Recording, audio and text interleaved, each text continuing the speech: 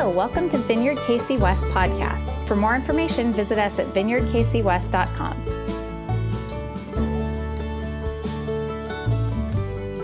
But what we're looking at today is we're actually looking at Psalm 27, and with a message titled, You Choose. A key verse in Psalm 27 is this. It says, wait for the Lord, be strong, and take heart, and wait for the Lord. That's verse 14 of Psalm 27. So literally, it's speaking of, when it says waiting, a confident expectation. A confident expectation. And it's like this thing of like, you've got this really big container and you're expecting more. You're expecting more of this help from the Lord. And that's the waiting that it speaks of. And so keep that in mind as we go through Psalm 27. Psalm 27 is a psalm of David. And so as many of the psalms are. And the occasion of writing is important. Some people, as they look at the psalm, say, this psalm was when David was anointed king. Like he went through this long journey, and then finally he became king. He ascended as king. But Jewish tradition actually is that this psalm was written by David when he was just at a good old age. Okay? So imagine David sitting out on his porch in a rocking chair, like one of those you have at Cracker Barrel, right? Just sitting there and just enjoying some sweet tea. And that's what we have in this psalm. I like that picture, that it's this occasion that David's an old man and he's sharing wisdom. He's sharing wisdom with us. Like my grandfather, C.J. Busick, Clarence James Busick, he was born and raised in Green City, Missouri. And when he and I would have lunch like about once a month in San Diego, and I asked him, I said, well, Grandpa, what's Missouri, Kansas, that area like? It's hot. It's hot. Well, I mean, what was it like growing up? It's hot. And so now I get to experience it, right? So at a good old age, he shared that with me. It's hot. That's what he would say. And so today, let's sit down with David as the seasoned, older gentleman that has experienced all of the things we're experiencing. See, in David's life, interesting, some of the things that he had to go through was because of his sin. And he made bad choices, and he experienced the consequences of those. But he experienced war. He experienced civil unrest. He experienced family problems. He also experienced a plague where, believe it or not, in a 3-day period, 75,000 of his people died. So it was fast and furious, but 75,000 in 3 days. And so you've got this person that has gone through all of these things that we've gone through, and he gives us perspective. Because sometimes with what's going on, we can end up kind of just feeling like we don't have a choice. Like we're just at the mercy of what's happening. And David gives us choices that we can make. And so starting with verse 1, we're going to see that that we can choose courage over fear. That it's a choice. That while fear is very real, it is a secondary emotion. So fear is not in itself primary. It's letting you know that something is wrong. It's letting you know that something is threatening to you or could happen. And so you choose courage over fear. And so in verse 1, it says, the Lord is my light and my salvation. Whom shall I fear? The Lord is the stronghold of my life. Of whom shall I be afraid? So the substance of courage is determined by who we put our confidence in. You see, there's lots of people that have all kinds of misplaced courage. But when you have your confidence in God, what great courage can you have? If your confidence is fully in Him, low expectations of everyone else and yourself when it comes to real things, but high expectations in God. David is able to have great courage.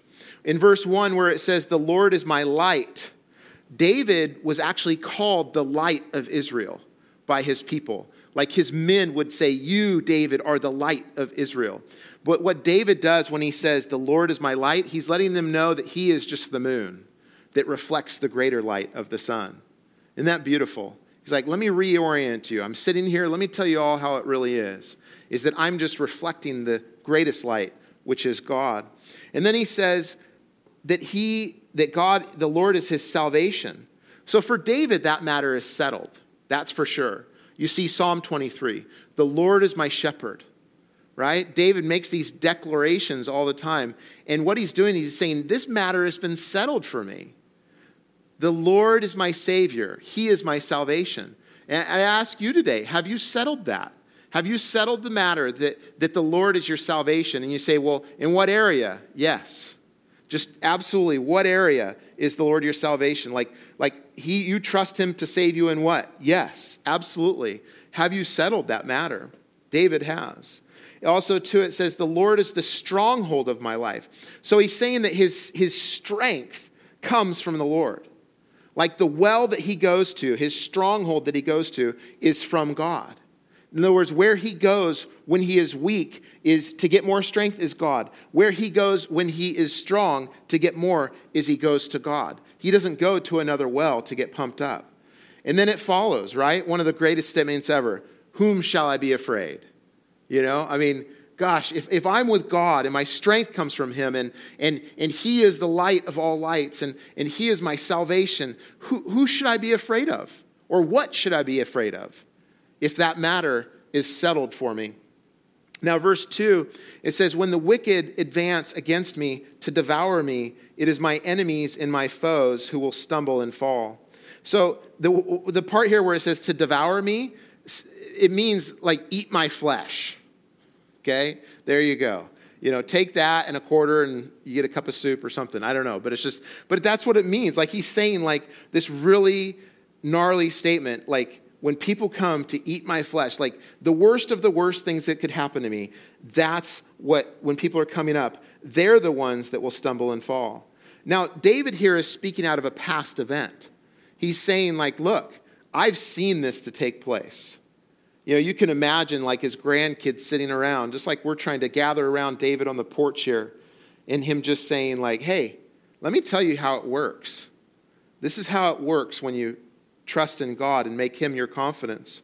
Now, verse 3, it says, though an army besiege me, my heart will not fear.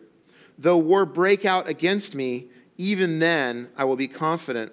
So when it says, though an army besiege me, now he's talking about what could happen.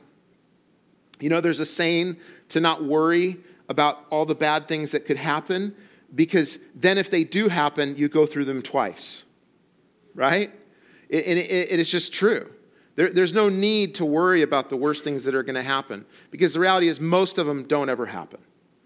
But David's saying, look, let me tell you that even if something were to happen like this, where an army besieges me, my heart will not fear. So the heart is the seat of the emotions. It's your thinking. So he's saying, like, my mind will not even go there. I won't even go to fear if that happens. Though war break out against me, it says, even then I will be confident. Well, confident in what? Confident in the Lord ultimately. Because, you know, there's always somebody stronger. There's always somebody more strategic. There's always somebody smarter. There's always somebody richer. There's always somebody more beautiful. There's always, you go down the list, if you trust in anything else, there's always somebody that will beat you in that. But God is stable and solid, and as we go to him, there's stability, so we can be confident in that. So the next thing we see, starting in verse 4, is that we can choose worship over worry. And I didn't really get this when I first started following Jesus. I kind of thought it was like there's this belief and I believe in Jesus and I'm saved and I know him and he's helping me. But when stuff went bad, I thought I was still supposed to freak out, you know? And I thought I was supposed to still like, oh man, it's going on. And it wasn't really within my wheelhouse to like sit down into God in worship. And I remember the first several times that I got this, I started freaking out, and all of a sudden the people around me just had walked with the Lord further, like David, just said, hey, let's pray. Let's worship. Like, how is that going to fix this issue? And all of a sudden, if the issue didn't change, I changed, and the issue wasn't that big of a deal. And so, worship over worry. In verse 4, it says, one thing I ask from the Lord, this only do I seek, that I may dwell in the house of the Lord all the days of my life, to gaze on the beauty of the Lord and to seek him in his temple. So dwell in the house of the Lord. For what purpose? Well, it says here, it says to gaze on the beauty of the Lord. So David has made worship in gazing upon the Lord his vocation. Like this is his calling. Like this is what he's decided he's going to do. He's going to sit there. Michelle and I, my wife, the other night, we have a hill on the back of our property, and we were doing some gardening and stuff, and it was cooling down, and there was a beautiful sunset, and we just realized we're busy a lot, and so she came out and was helping, and we just sat down for a minute. And you know, where you live and what's going on looks different when you slow down. And you just kind of sit there, and I'm like, wow.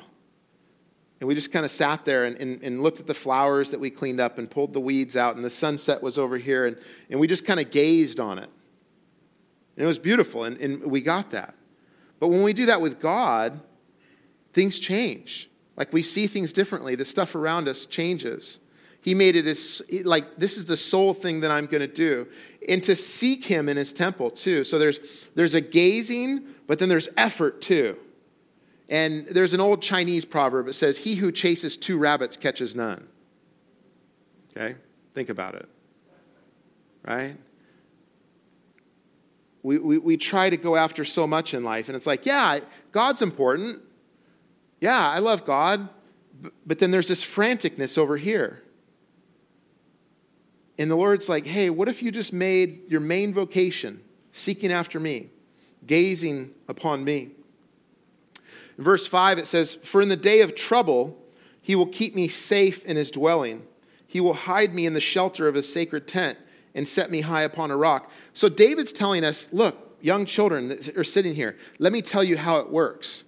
Well, David, how were you able to stay safe in all of these attacks on you and all of these pushing against you and people talking against you and trying to fight against you? How are you able to stay safe in those times? And David's telling us, look, it's not that you run into the protection of the Lord when things go bad. It's that you're already there. You're already camped out there when things are good because you are making it worship is your main vocation. If you're camped out there, this is what happens. It's hard because you can try to run into the care of the Lord when things go bad, and he's good. But just imagine if something's coming, the difference between like a storm coming and you're a mile out on your land and you're trying to run to get to your house, away from the storm. Well, the storm's going to get you wet. The hail may get you, all those things. But if you're already in the shelter, then you're okay. Or I've seen some of these, the big tractors and the combines. They're sealed, right? I mean, I think some of them have air conditioning, right? Some of those things, right? So their environment is totally different, but they're out in the elements doing the stuff. And so it doesn't affect them. That's what David's saying. Now, it says, if you look at verse 5, he will hide me in the shelter of his sacred tent and set me high upon a rock. So he's going to hide you where? In the shelter of his sacred tent. So what is the sacred tent? Well, in the tabernacle, that was like the Holy of Holies, the holy place. And in the temple, that was the Holy of Holies, the holy place, where God's presence was there. And priests would have to go through all of these rituals to be able to go in there, to be able to offer sacrifice. And so what he's saying is like, no one would dare come into the holy place where God is, into this place, because if you went there unprepared, you died. That's how it worked. And so David's saying, like, that's where God hides me. That's where God puts me when I camp out and worship him. And then in verse 6, it says, then my head will be exalted above the enemies who surround me. At his sacred tent, I will sacrifice with shouts of joy. I will sing and make music to the Lord. So Dashub, there you go. That's a new name for David, Dashub. So David worships when he's surrounded by his enemies. Again, and this is a discipline, though. God has made so much available to us, but this is a discipline. It's a choice. It's a choice that we can make. And so David, the wise one, is sitting there sharing with you like, hey, look, this is available to you. You can choose this even when you're surrounded by enemies. And the next thing we see is that we can choose transformation over transaction. And this is really important for our time right now because there's such a desire to just have things go back to normal. And I know I've talked about it, like Cody, you've talked about this. Well, we need to get it. We need to get it. We need to put our sights on something more meaningful. We need to put our sights on something that's going to last because normal wasn't good. And guess what? Part of the reason we have what we have going on right now is because normal wasn't really what we thought it was. There was a bunch of shenanigans going on all around us in people's hearts and people's lives. We are seeing that now, and God's working in the midst of that, calling people back to himself. And so in verse 7, it says, "Hear my voice when I call, Lord. Be merciful to me and answer me." So he shifts from praise or worship now to prayer. Okay, and that's where the transformation for him takes place. So the first part of verse 7, hear my voice when I call, could still be somewhat transactional, like, hey, I need something. You know, like when you go into the store and nobody's at the counter, ring the bell. Ring the bell for service, right? Hey, hear me. And then the next thing is, I call, Lord, be merciful to me. Still somewhat transactional. I don't know if you've been there, but like, help God, I've messed things up. I really need you to fix this. But here's where it changes. This is where it goes into transformational, is that he says, and answer me. You know, that's a whole different type of praying. And it took me a long time to get this because I'm like, okay, you pray, like you say these things to God. But then, I don't know, early 20s, I kind of got to the place I'm like, I feel like I don't have anything to say, Lord. Like I'm just saying these things over and over. And I'm like, so I'm just going to be quiet. And the Lord's like, yes, thank you. And so when I prayed during that time, I would pray for certain people and things, for others. But then for me, most of the time, I just sat. And I would say every once in a while, like, I love you, Lord. Thanks for being here, just to bring myself back in. But for the most part, just sit and just pray in that way. In other words, I'm looking for God to speak to me. And now most of the time, I didn't get tangible things that it's like, oh, God said this or that. But I was different. The world was different because I waited for him to answer me. And it was transformational versus, here's my list, God. And so that's what David's talking about. Now in verse 8, it says, my heart says of you, seek his face. Your face, Lord, I will seek. So when it says seek in verse 8, it's talking about searching. So I'm going to search for God's face. And the language is saying this. It's actually saying that God says, seek my face. And then he's saying there's this immediate response. Like it's kind of like you say jump, I say how high. And so he's saying, God, you say, seek my face. And my heart immediately says, I will seek your face. I will seek you, Lord. And when you think of face, it's like talking about the real person, right? Like, I mean, if you said to somebody, like you're on the phone with them and you say, hey, this has been a really good conversation. Let's talk more. And the person says, I want to search for your face.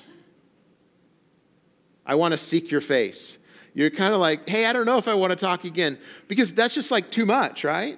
Now, I know one person, a friend, acquaintance, they talked about when their kids were little, that when they would really want to get their attention, that they would hold their face, and talk to them and say, tell them, you are special, I love you. And so when they would get busy, their kids would walk up and grab their face and just say, I need something, stop working or whatever, right? But the face is just so personal. And so that's what David is saying, like, I'm ready to seek you, Lord. And I think it's a challenge for us because we know the realities about God. We know that he's good. We know that he loves us. We know that he's near to us. But in this time especially, the activity, the discipline for us is to seek the Lord, to search for him, like to make that a vocation, to make that I'm going to seek the Lord's face. I'm going to go after him. I'm not going to be passive. We talk a lot about receiving, right? You've probably heard me say, like, the number one thing God wants from you is to receive his love. Just receive his love. But even in that receiving of love, you're seeking. There's this thing of, I'm going to go hard after the Lord. Now in verse 9, it says, do not hide your face from me. Do not turn your servant away in anger.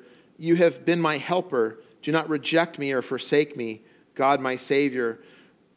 These are words of intimacy. These are words that it's not really a prayer that you know to pray unless you've wrestled with the Lord. That you've been there with him, where you've experienced heartache, where you feel like the Lord's let you down, where you feel like you trusted him or believed in him or thought you heard from him and it didn't turn out the way that you thought, and maybe life just fell apart. These are those kind of words of intimacy where you're just saying, God, I know you're near, I know all of these things, but it sure doesn't feel like it. I know you love me, God, but it sure doesn't feel like it.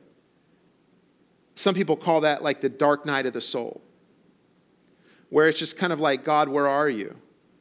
And we can draw near to this, and it's something that God trusts us with, and it's something of maturity. It's something of a deeper relationship with God. We see this with Jesus at a moment where he's on the cross, and he says, he says, Father, why have you forsaken me? Like, where are you? Father, where are you? The pain, the separation that he felt during that time, even though he wasn't separate, he felt separation from his Father. Father, where are you? We can identify with Jesus in that.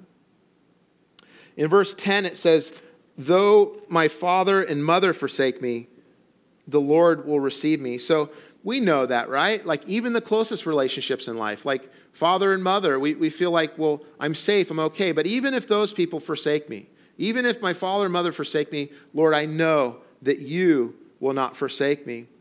And then in verse 11, it says, teach me your way, Lord. Lead me in a straight path because of my oppressors. So it says to do all of this, teach me your way, Lord, lead me in a straight path because of my oppressors. So when you think of oppressors, they're actively trying to throw off your life. We have spiritual foes, we have physical foes, we have invisible foes like viruses and all sorts of things.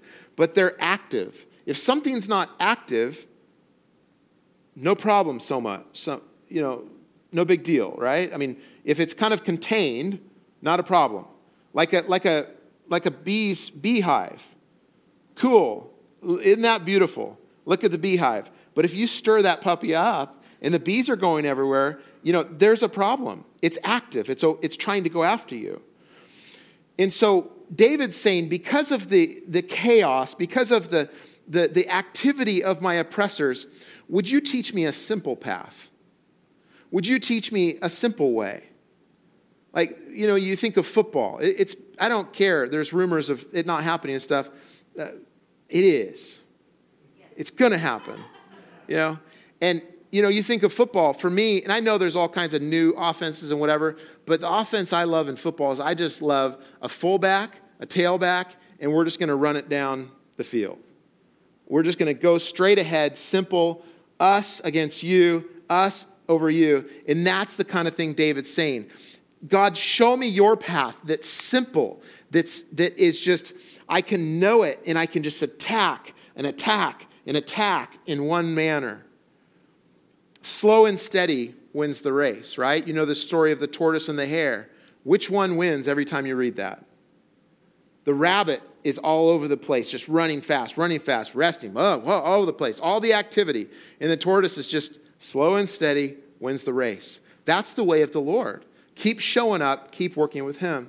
So the key here for us, on the other side of this, is to link up with Jesus. Because why were people so drawn to Jesus? Yes, he was God in the flesh, but when you think about the ups and downs of life, and there was all kinds of stuff. There was unrest when Jesus was there. There was wars and rumors of wars, and there was sickness and all sorts of things going on. But what did you see people do? You saw people gravitate towards Jesus. Why was that? Well, because Jesus showed up totally different than anybody else. It was like, this guy knows something that maybe we don't. Like, think of the time that he's in the boat with his disciples. And this story had to be shared. And the storm comes up, and the waves come up, and the wind comes up. What is Jesus doing? he's sleeping in the back of the boat, and it says, it's such a weird verse, on a pillow. He's just napping. And there's such a bad squall, such a bad storm, that all the disciples, these are grown men, fishermen, that are like, we're going to die. This is going to go bad. They look back, and Jesus is just hanging out. That's why people were drawn to Jesus, is because in the midst of everything going on, Jesus was just hanging out. Why? Because his confidence was in his Father. You and I can have that confidence too, but it's not of ourselves. It's a confidence that comes from being with Jesus and settling the matter that he is our salvation, that he is the one that we link up to, right? I mean, if you walk into a room and, and there's chaos over here and there's just like, everything's calm, everything's good over here, which one are you drawn to? People were drawn to Jesus because he knew everything was okay, even though it looked bad. And so that's our call, is to be drawn to him. I mean, right? I mean, what are the things in your life right now? Because our call is to live out our life the way that Jesus would live out our life. We're not supposed to live Jesus' life, but it's to allow Jesus to be in our life, the Holy Spirit to empower us to live our lives as Jesus would live our lives. Like the things you're going through, the things that are bothering, the things that you're anxious about right now, other than the obvious that we're all going through, how would Jesus handle those? Once you see, you say, well, he would do this. Well, then you can say, Lord, would you help me to do that with you? Would you empower me in my life? Now in verse 12, it says, do not turn me over to the desire of my foes, for false witnesses rise up against me, spouting malicious accusations. Someone said that a lie gets halfway around the world before the truth, even gets told, before it puts its boots on. Isn't that true?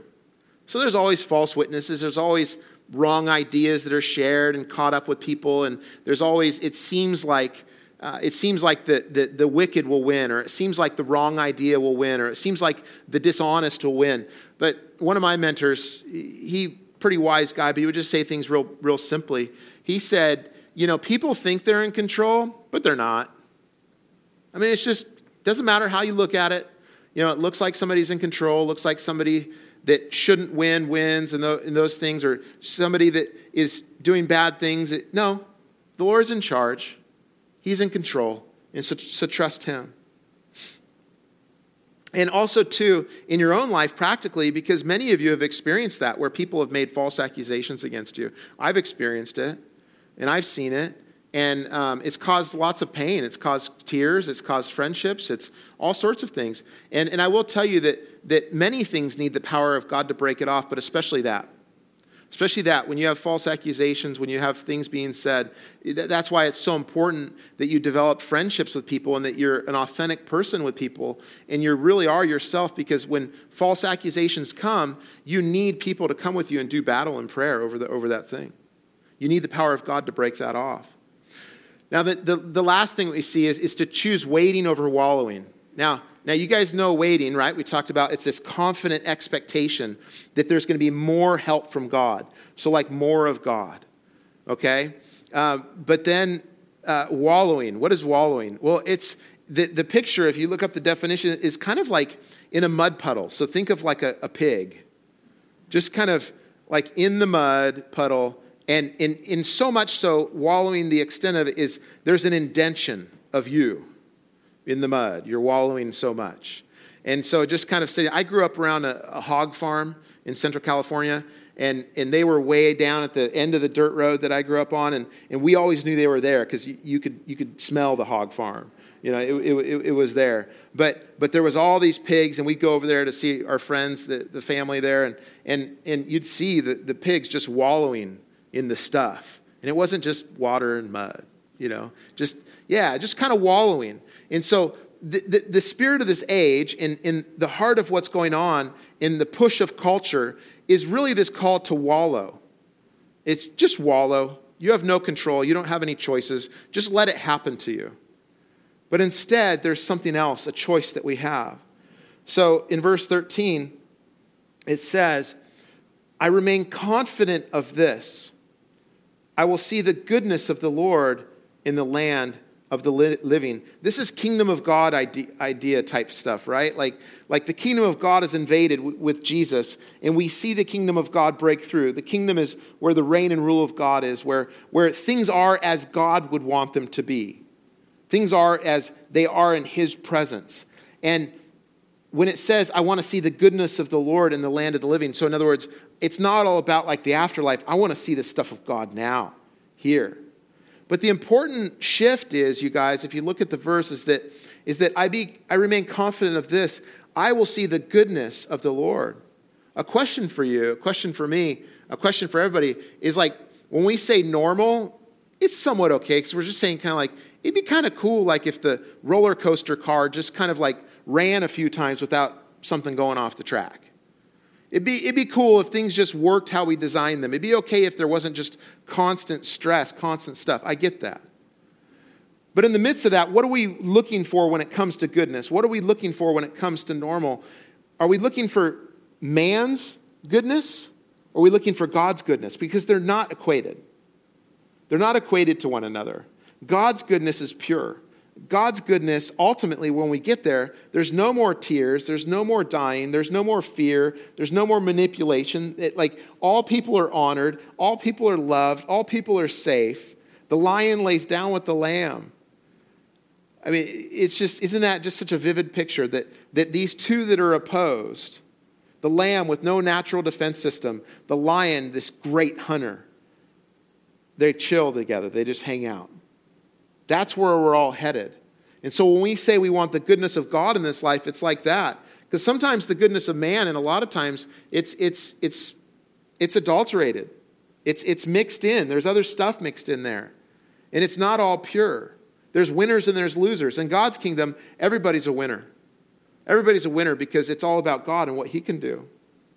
So in verse 14, it says this, wait for the Lord. Be strong and take heart and wait for the Lord. So David, sitting in there on his rocker, just wrapping it up for all of his grandkids and kids and everybody listening. I've been through the plague. I've been through the wars. I've been through the family strife. I've been through the civil strife. I've been through all the things you're talking about. I've been through all these things. I've failed miserably, he says. I've failed more publicly and more miserably than any of you know. And yet, let me leave this last thing with you. Wait for the Lord. Be strong and take heart and wait for the Lord. You know, I think he probably smiled when he said this, right? Because this is a pretty awesome list of to-dos. Like, this is a pretty awesome list of choices. And you can see us, like, ready to go for it, right? And we're like, okay, I got it. I'm going to do it. And then David smiles and says, but hold on. You may need the Lord. You may need to wait for him because you know enough to be dangerous. So wait on him. Jesus did something similar with his disciples, right? They were with him for 3 years, learning everything they could learn from Jesus and ministering. And then he said this to him, now that you know all of this and you're dangerous, I want you to wait in Jerusalem. Don't go out and go places. I want you to wait for the gift of the Father, which was the Holy Spirit.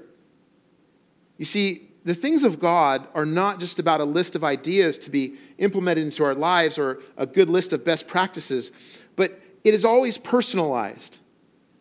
The things of God are always personalized. David says that the Lord is my light. The Lord doesn't know about a light. He is the light. The Lord is my salvation. The Lord doesn't know about salvation. He is himself salvation. Jesus himself said this because with Lazarus, he said, I am the resurrection and the life. And that whoever believes in me, even though they die, they will live. He didn't say, I know about the resurrection and life, but I am the resurrection and the life. And so it's not about attaching to something else. It's always centered in Jesus.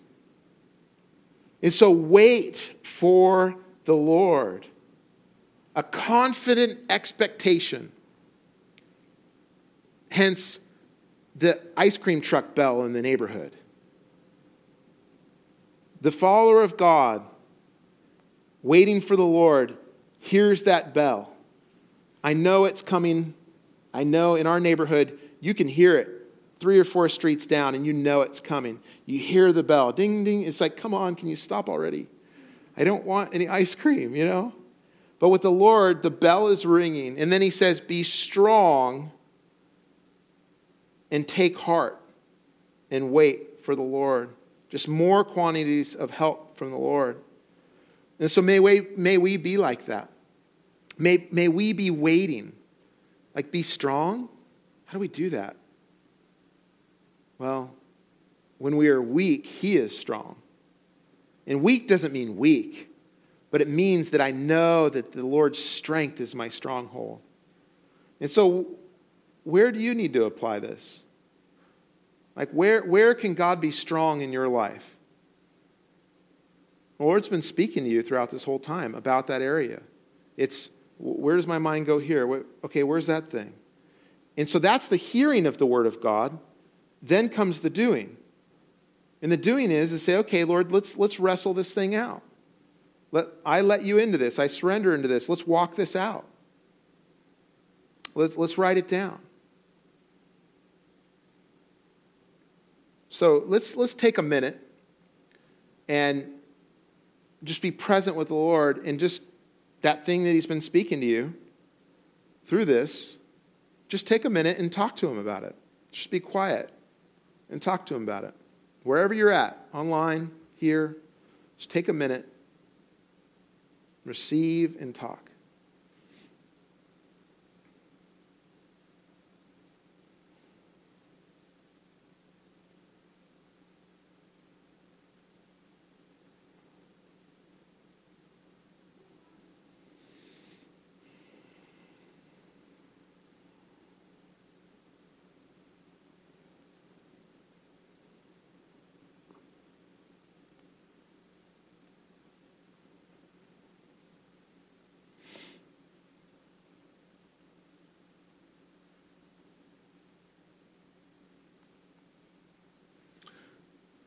Lord, we wait for you.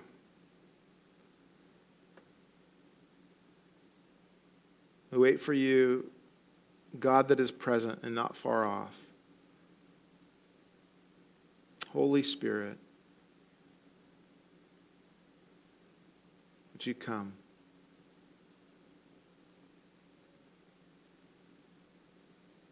Invade our lives, God, with your great love, with your great presence, with your great hope. We trust in you, God. We ask that you would move in our issues, our problems, our sins, our addictions, our civil strife, our virus, our pain. Would you show mercy upon your children, God? And we look to your goodness, God. We ask for your goodness in the land, Lord. We ask for your goodness in the land, and we reject wallowing, God. We reject being spectators, God, of the scenery of what's going on around us, God, and we embrace being participants, God.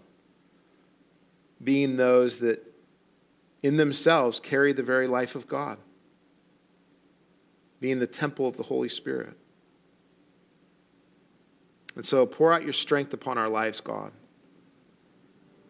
We don't want to be self-sufficient. We want to be God sufficient. We want to be strong in you, sufficient in you, God. So we ask you to continue to meet us here, and we worship you. In Jesus' name, amen.